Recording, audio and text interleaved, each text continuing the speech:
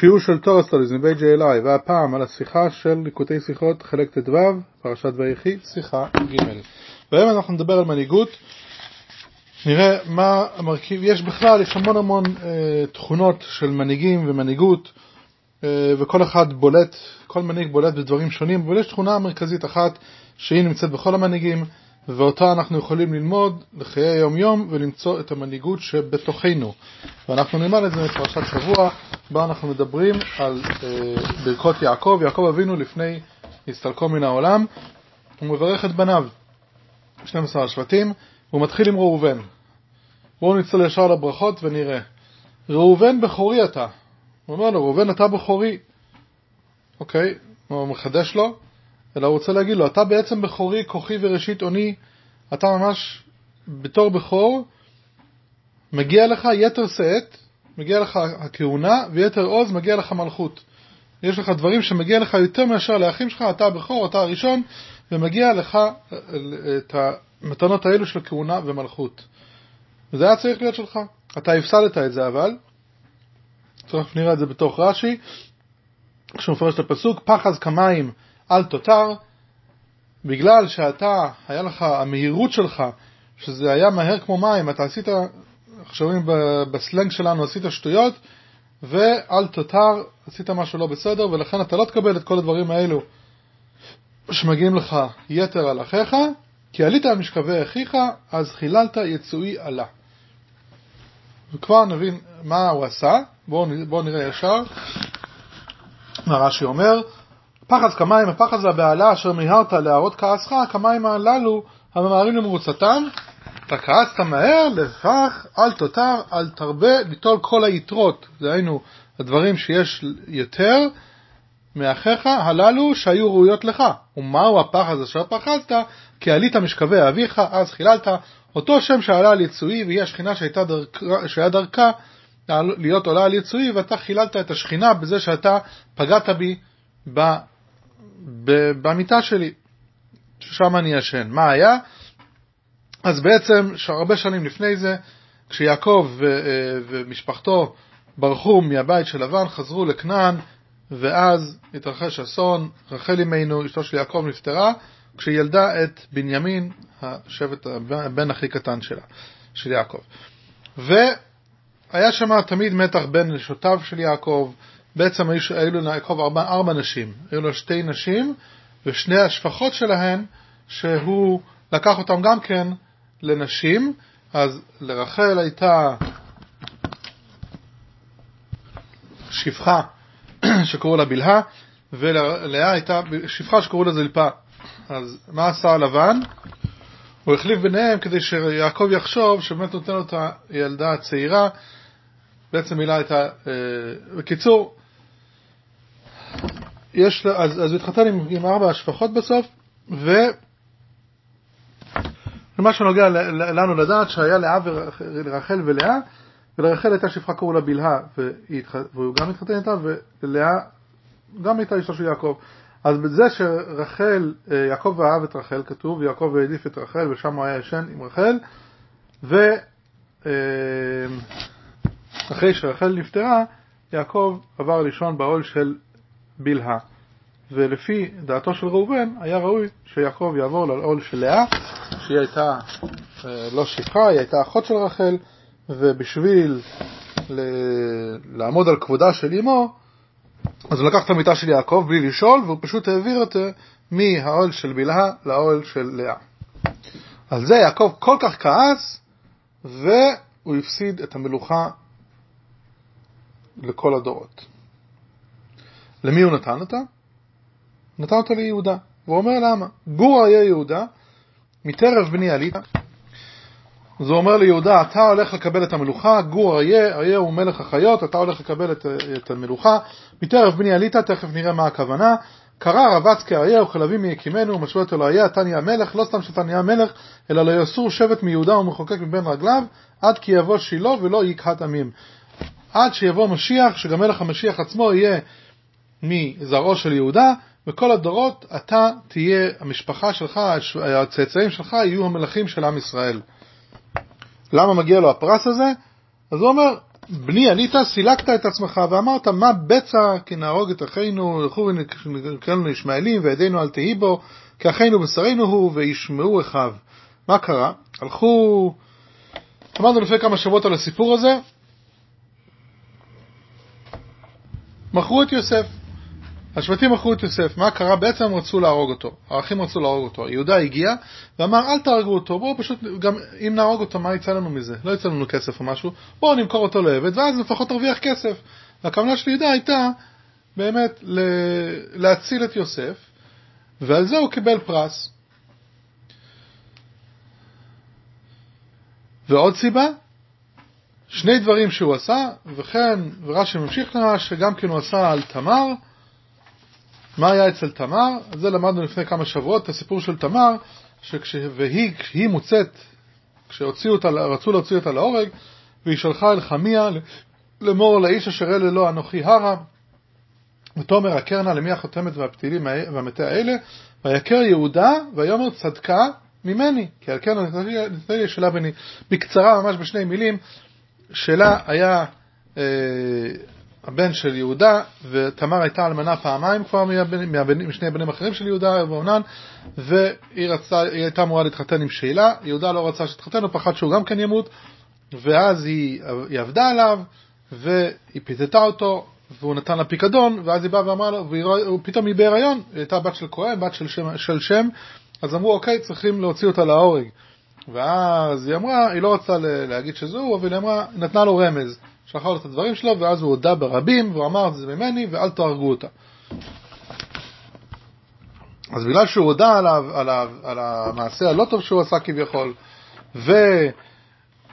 ותמר ניצלה בגלל זה, אז לכן לכן הוא קיבל את הפרס של המלוכה. אבל מה שלא מובן פה זה ראובן גם כן, נכון שהוא ראובן מעד, אבל גם יהודה מעד. אז מה, יהודה בעצם אחרי זה הוא הודע ואמר צדקה ממני, או שהוא הציל את אחיו. בוא נראה מה ראובן, היה לו גם כן שני דברים שהוא עשה. בהתחלה, לפני שיהודה הציע שימכרו אותו, הם רצו להרוג אותו, האחים רצו להרוג את יוסף. מה ראובן עשה? הצעד הראשון, וישמע ראובן ויצילהו מידם, ויאמר לא נקנו נפש, בואו לא נהרוג אותו. ויאמר אליהם ראובן, אל תשפכו דם, אל תהרגו אותו בידיים, השליחו אותו אל הבור הזה אשר במדבר, ויד אל תשלחו בו. תשימו אותו בבור ותנו לו להישאר שם לבד, כבר מה שיקרה, אבל אל תהרגו אותו. ולמה הוא עשה את זה? הוא התכוון בליבו, אחרי שכל האחים ילכו, אז הוא יחזור בשקט ויציל את יוסף ויחזיר אותו לאבא שלו. למען נציל אותו מידם להשיבו אל אביו, התורה אומרת בפירוש, זו הייתה כוונתו. לכאורה, המעשה של ראובן הרבה יותר אצילי מאשר המעשה של יהודה. מה ראובן רצה לעשות? להחזיר אותו לאבא שלו. בפועל זה לא יצא, יהודה בסוף מכר אותו, אבל הוא באמת רצה לשים אותו בבור, ובלילה הוא יבוא ויקח אותו חזרה לאבא שלו. אז הוא רצה לא רק להציל את חייו, אלא להחזיר אותו לאבא שלו, לחיים הרגילים. יהודה לעומת זאת, מה הוא עשה? במקום להרוג אותו, במקום להשאיר אותו בבור, והם רצו גם כן להרוג אותו שם, אמרו בואו נמכור אותו. יהודה הציע בואו נמכור אותו.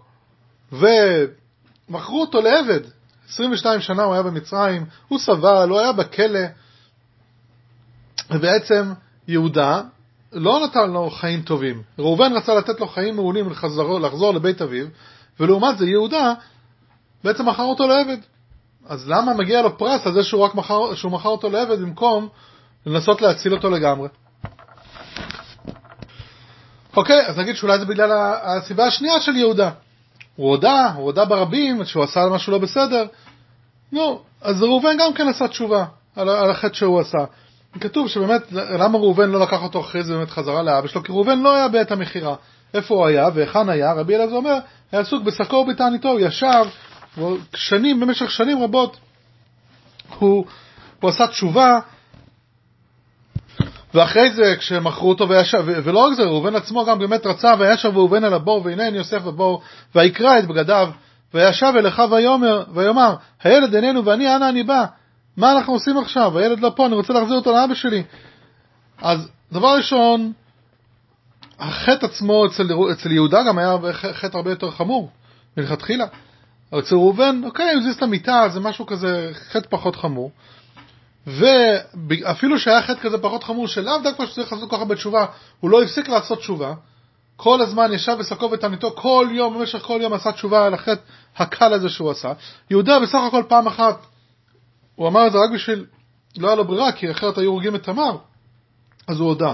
מעצמו הוא לא הודה, הוא לא עשה תשובה, כשהגיע להציל את תמר, אז הוא הודה, אבל הוא לא עשה באמת תשובה, בגלל שהוא הבין שהוא עשה משהו לא בסדר.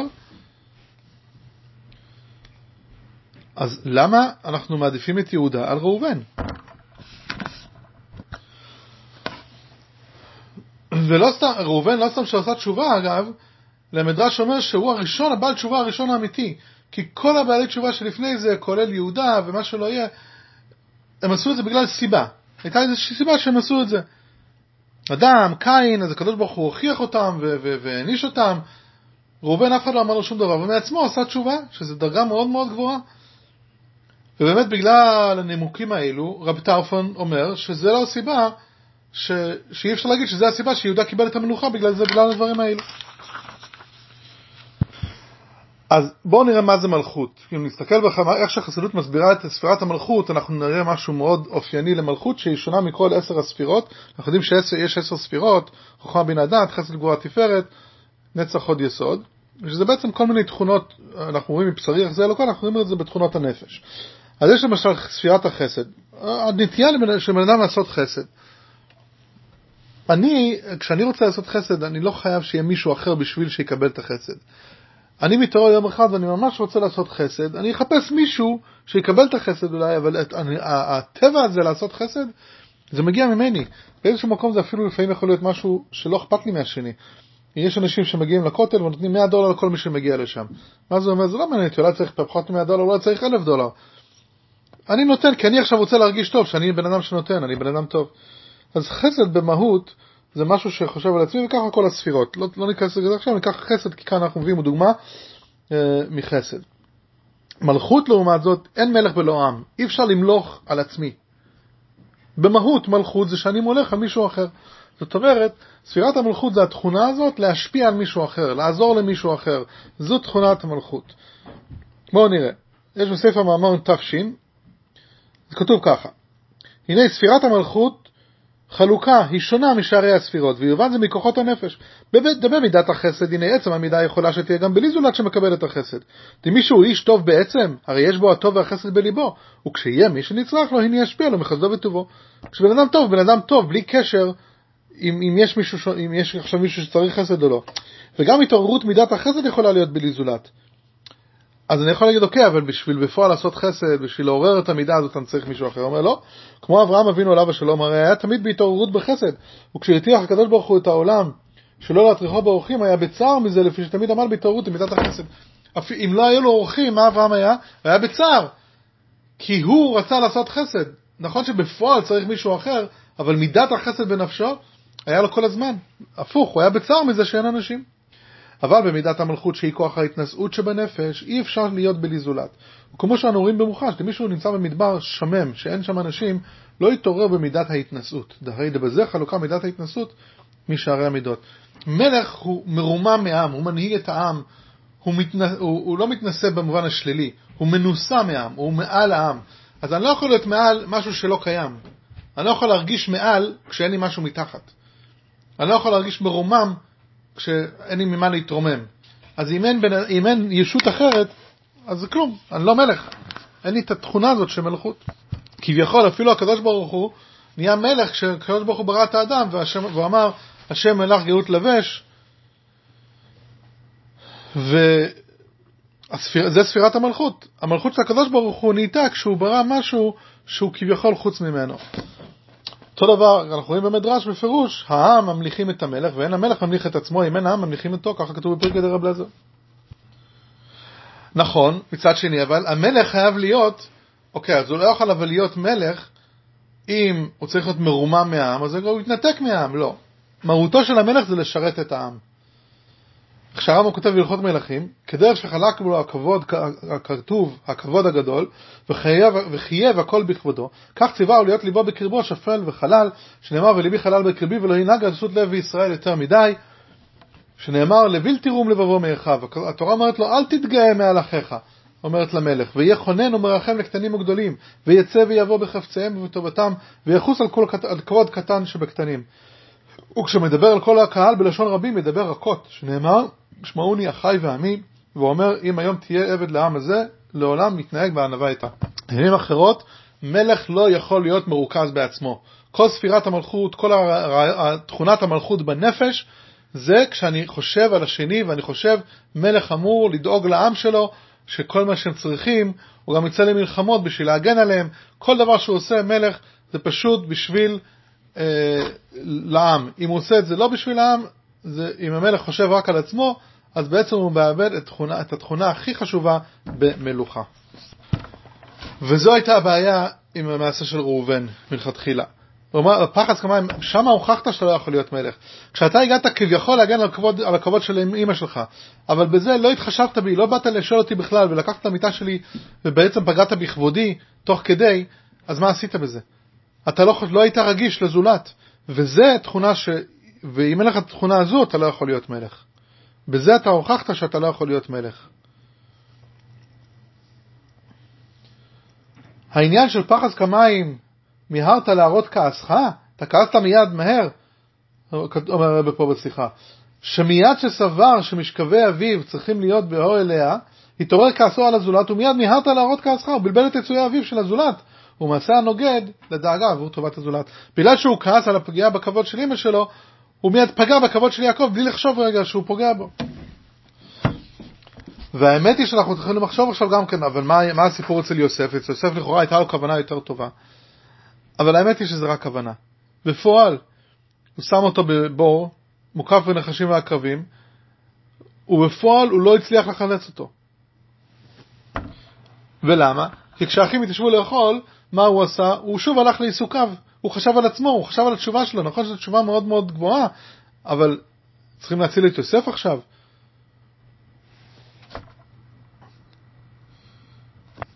יהודה היה פרקטי. הוא ידע שאם הוא יגיד להם עכשיו להציל אותו הוא לא יכול, אבל לפחות הוא יציל אותו מהחיים, בוא ניקח אותו לדבר ראשון, נעיף אותו מפה שלא יהיה ליד האחים. והוא הלך ומחר, נכון שהוא מחר אותו לעבד, אבל המטרה שלו הייתה להציל את החיים, ובפועל הוא הציל את החיים שלו. ראובן היה לו כוונות טובות, אבל לא הצליח לעשות שום דבר. כי הוא היה מדי מרוכז בעצמו. גם כשהוא רצה להציל את יוסף, הוא היה מאוד מרוכז בעצמו, כביכול, ולא מספיק חשב על יוסף. כמו שממשיך פה בשיחה, ההבדל בין מטרף בני עליתה של יהודה לבין מעשה ראובן הוא, באמצעות מטרף בני עליתה של יהודה, צמחה למעשה הצלת הזולת. דברי יהודה מהבצע הצילו את יוסף מן הארגנו, והוציאו מן הבור אשר נחשים ועקרבים בו. בפועל הוציאו אותו מהבור שגם היה מסוכן, היה שם נחשים ועקרבים, הוא הציל את החיים שלו, והוא התחיל להגיד להם, אוקיי, בואו קחו כסף ותצילו אותו, ולכן מכרו אותו. אצל ראובן, אמנם הייתה תשובתו וכוונתו גדולים יותר מאשר אצל יהודה, אך זו היא מעלה בו עצמו, ולא ביחס לטובת הזולת. דבריו, לא נקנו נפש, השליחו אותו אל הבור הזה למען נציל אותו מידם להשיבו אל אביו, מצביעים על כוונתו. אך למעשה לא ניצל יוסף על ידי כך מסכנת מוות מרעב. ובמיוחד כאשר הבור נחשים ועקרבים יש בו. אמנם ניתן לומר שראובן לא ידע מכך ואינו אשם בכך, אבל למעשה היה יוסף בסכנה. אז יכול להיות שראובן היו כוונות טובות, הוא הלך עוד צעד, אז הוא לא היה מרוכז מאוד בעצמו, אבל כוונות טובות לא עוזרות לשני. כשלך יש כוונות טובות זה לא מספיק. אתה צריך באמת לחשוב ולראות ולדאוג שהשני ניצל. כי כשבן אדם יש לו כוונות טובות, כל מה שזה אומר שהוא בן אדם טוב, והוא מנסה לעזור. אם השני לא מקבל עזרה מזה, זה שום דבר. אם אני אין לי שום כסף, ואני באמת יש לי כוונה טובה, שאילו היה לי כסף, הייתי נותן כסף לעני או למישהו שעכשיו צריך לחתן מילדים, וצריך עכשיו דחוף $10,000, אני אומר, אם היה לי הייתי נותן, באמת יש לי כוונות מאוד טובות, ואני יושב וחושב, אולי אם היה לי, ואולי איך אני אשיג, ואולי אני אתחיל לעבור, לא יודע, הוא חושב כל מיני דברים בתיאוריה, זה לא עוזר, הוא צריך את הכסף. הבן אדם העשיר שיכול להיות שהוא מורכז בעצמו קצת יותר או לא, תכלס, הוא הלך ונתן לו את הכסף, הוא עזר לו. ונכון שוב, אנחנו יודעים, רש"י אומר את זה כל כך, במה שאמרנו, הוא אומר בפירוש שגם הכוונה שלו לא הייתה הכי טובה. למען נציל אותו, כתוב שהוא שם אותו בבור, למען נציל אותו, אז לכאורה זה נקרא למען נציל את יוסף. אומר שלא, רוח הקודש מעידה על ראובן שלא אמר זאת, אלא להציל אותו, זאת אומרת את עצמו, שיבוא הוא ויעלנו משם. אמר, אני בכור וגדול שבכולם, לא יתעלה עשר יוחנן לבי. הוא חשב על עצמו. למה גם כשמכרו אותו הוא כל כך פרץ בכזה זעקה גדולה ומרה?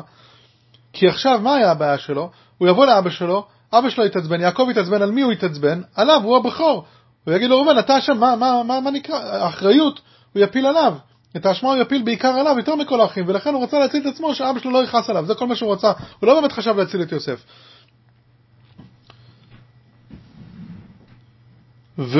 וכשבאמת אמרו, כשהוא ראה שהוא לא בבור, ומכרו אותו, מה הוא אמר? אנה אני בא, אנה אברח מצערו של אבא, מה אני אעשה עכשיו? ואחר כך באמת יש, כשמגיעים ליוסף, ואז הם אמרו, אוקיי, למה הגיע לנו כזה דבר? הם לא יודעים שיוסף המלך, והוא האשים אותם שהם מרגלים, אז ואמרו איש על אחיו, אבל אשמים אנחנו על אחינו אשר ראינו צרת נפשו והתחננו אלינו, ולא שמענו, על כן באה אלינו הצרה הזאת. הם עשו באמת חשבון נפש, למה זה מגיע לנו? כי אנחנו לא ריחמנו על יוסף. מה אומר להם ראובן? ויען ראובן אותם לאמור, הלא אמרתי עליכם לאמור, אל תחטאו בילד, ולא שמעתם, וגם דמו אינו נדרש, אני לא בעסק, אתם באמת מגיע לכם העונש הזה.